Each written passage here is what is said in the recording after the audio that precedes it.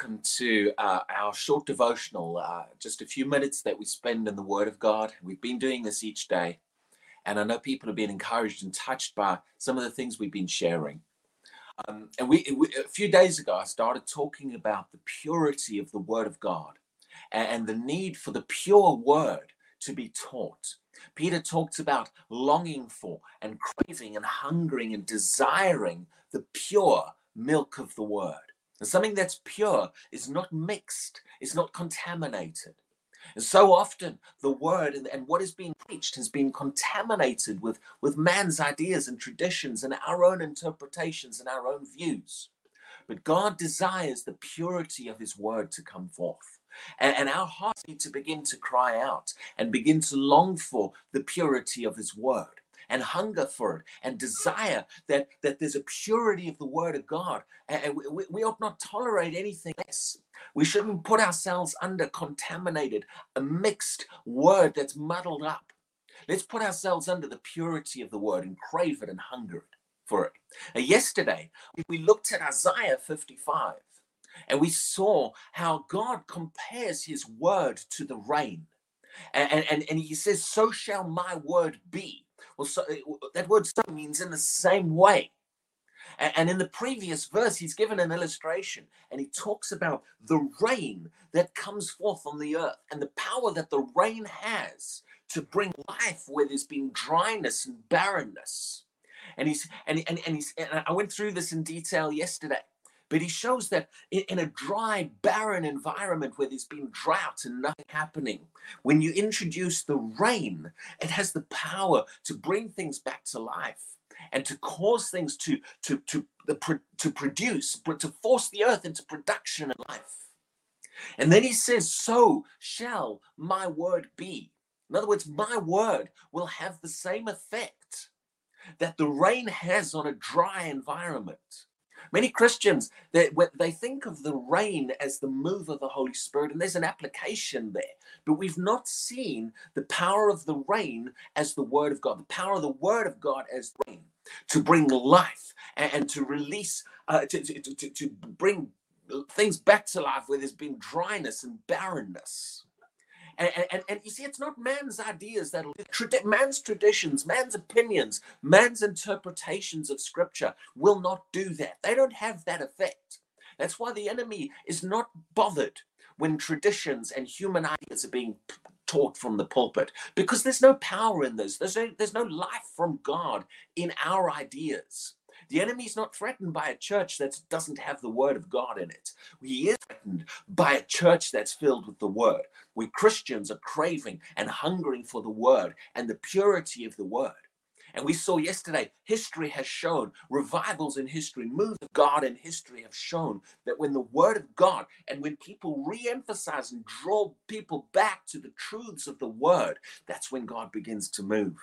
And we are in a generation where there's a need for that.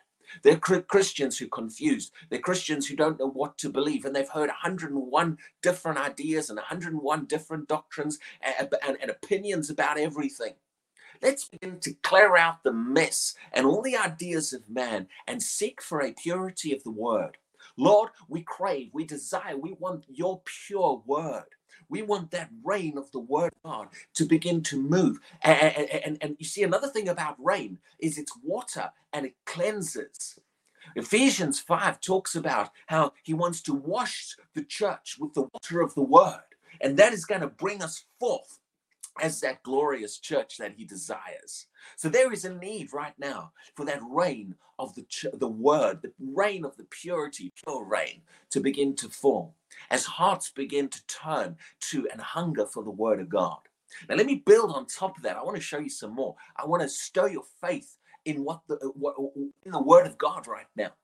And this is simple truths, but it's powerful, and not everybody's heard these truths. Let's look again at Isaiah 55, verse 11. And he says, so shall my word be that goes forth from my mouth. It shall not return to me void. And it won't come back empty, he says. Notice this next phrase, but it shall accomplish. It shall accomplish. And when he says it there, he's talking about his word. The word shall accomplish. I just want to highlight that bit of it right now. And we could talk about what he says afterwards, but I want to show you that the word of God has the power, has the ability to accomplish things. It has the ability. In this passage, he talks about it shall accomplish what I please, what God pleases. But we need to realize this. Many people have not realized that the word of God has the power to do things. It has the power contained in God's word is the power to accomplish. This is why so many people are looking elsewhere for things, but they haven't realized that within his word, he's put the power to accomplish, the power to do things. We need a fresh revelation of the power of the word of God. Now, let me just talk about this. Let me focus on this for a little bit. Hebrews chapter 11 and verse 3.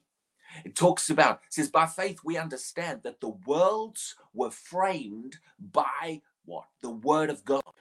The worlds were framed by the word of God. How this whole thing started with God's word. This all started with God saying, let there be light. He spoke it. His word was released onto this planet. His word was released into the natural realm. And his word contained the power to accomplish. It contained the power to do, to bring it to pass. Get this revelation. Begin to realize God's word has the power to do. God's word has the power to accomplish things. People are crying out today for things in the church. Oh, Lord, we need this to happen. Oh, Lord, we need this to happen. Oh, God, do this in your church. Let me tell you this, people. Here's the power of this. This is good. So open your eyes. God's word has the power to accomplish those things. The things that we are crying out. God's word has the power. So, oh, we need repentance in the church. We need to turn and we need to clean. We need to turn from our wicked ways. God's word has the power to cleanse. God's word has the power to sanctify. God's word has the power when the washing of the water of the word moves through the church. It purifies, it cleanses, it sanctifies. God's word has the power to do. We need to stop looking all over the place for things and start returning to the purity of the word. Start hungering for, start desiring for. See, God said, he spoke it out, let there be light. And the power of his word was released to bring things to pass. God's word has not lost any power since then. God's, right throughout the Old Testament, God spoke out. And people say, well, the Bible's a written word, not spoken word. No, he's given us his word in written form, but it is still his word. He spoke, but then he's given it to us in written form so that we've got a record of it, and that's powerful. But throughout the Old Testament, God spoke out, and he spoke out through the prophets. And he what did he speak? He talked about the coming Messiah. He prophesied. Sometimes we just think prophecies are for our benefit. What was God doing? He was speaking it out, right from Genesis. He talked about that seed that is going to come forth. That seed that'll come forth, that'll crush the enemy. What's God doing? He's releasing his word. He's speaking it. And Jesus, one day Jesus was born onto this earth, and the Bible called him the Word made flesh. That word came to pass and became flesh through Jesus. You see, God spoke it. He declared it. Why does God speak things? Because he is speaking things out. He's declaring it. Why? Because there's power in his word. Now, if you have not yet realized the power of the word of God, if you haven't come to the place where you've understood just how much God uses his word, let me show you something else through Jesus. You see, if we would just see this, when God wanted to deliver humanity from sin, when he wanted to set us free from darkness, when he wanted to rip humanity out of the grip of darkness and hell and transfer us into his kingdom and cleanse us and forgive us from sin, how did he do it? He sent his word made flesh. Jesus is the word made flesh, and he is the solution. He's the answer. That's why people say, oh, all we need is Jesus. He's the word. He's the word. Realize the power of the word of God. Realize the importance, the impact the word of God has. Many people don't realize that when we're crying out to God for things, when we need things, his solution so often is to send his word. And we despise that. We think, oh, that's just the Bible. That's just the word. And then we think, oh, God, I need this. We don't realize that his word, he introduces his word into a situation, because in his word is the power to do. In his word is the power to accomplish. So don't ever look down on the word of God and the power of the word of God. Let me show you in James chapter 1. I'm just going to highlight the one phrase again as well, because these are all written in different contexts. But look at this. James chapter 1, verse 21 says this: therefore lay aside all filthiness and overflow of wickedness, good truth, and receive with meekness the implanted word. Now notice this next phrase, which is able. Now it tells you it's able to save your souls, but don't rush ahead. Let's look at that. The word which is able. That's the same thing. My word shall accomplish. His word is able. There is ability in the word of God. The word is able to do things. It contains the ability, the power to do things. And many of the things that we're crying out to God for, many of the things, healing, deliverance, God touching my life. Lord, I feel so dry spiritually. I need more of you. Let his word do it. His word will do it. Begin to stir yourself up today. Begin to get excited and just begin to realize there is power in the word. The word is able. The word can accomplish. The word has the ability, the power to do things, to do what God wants done, and to do what is needed to be done. This is why God says to us, get that word into your life.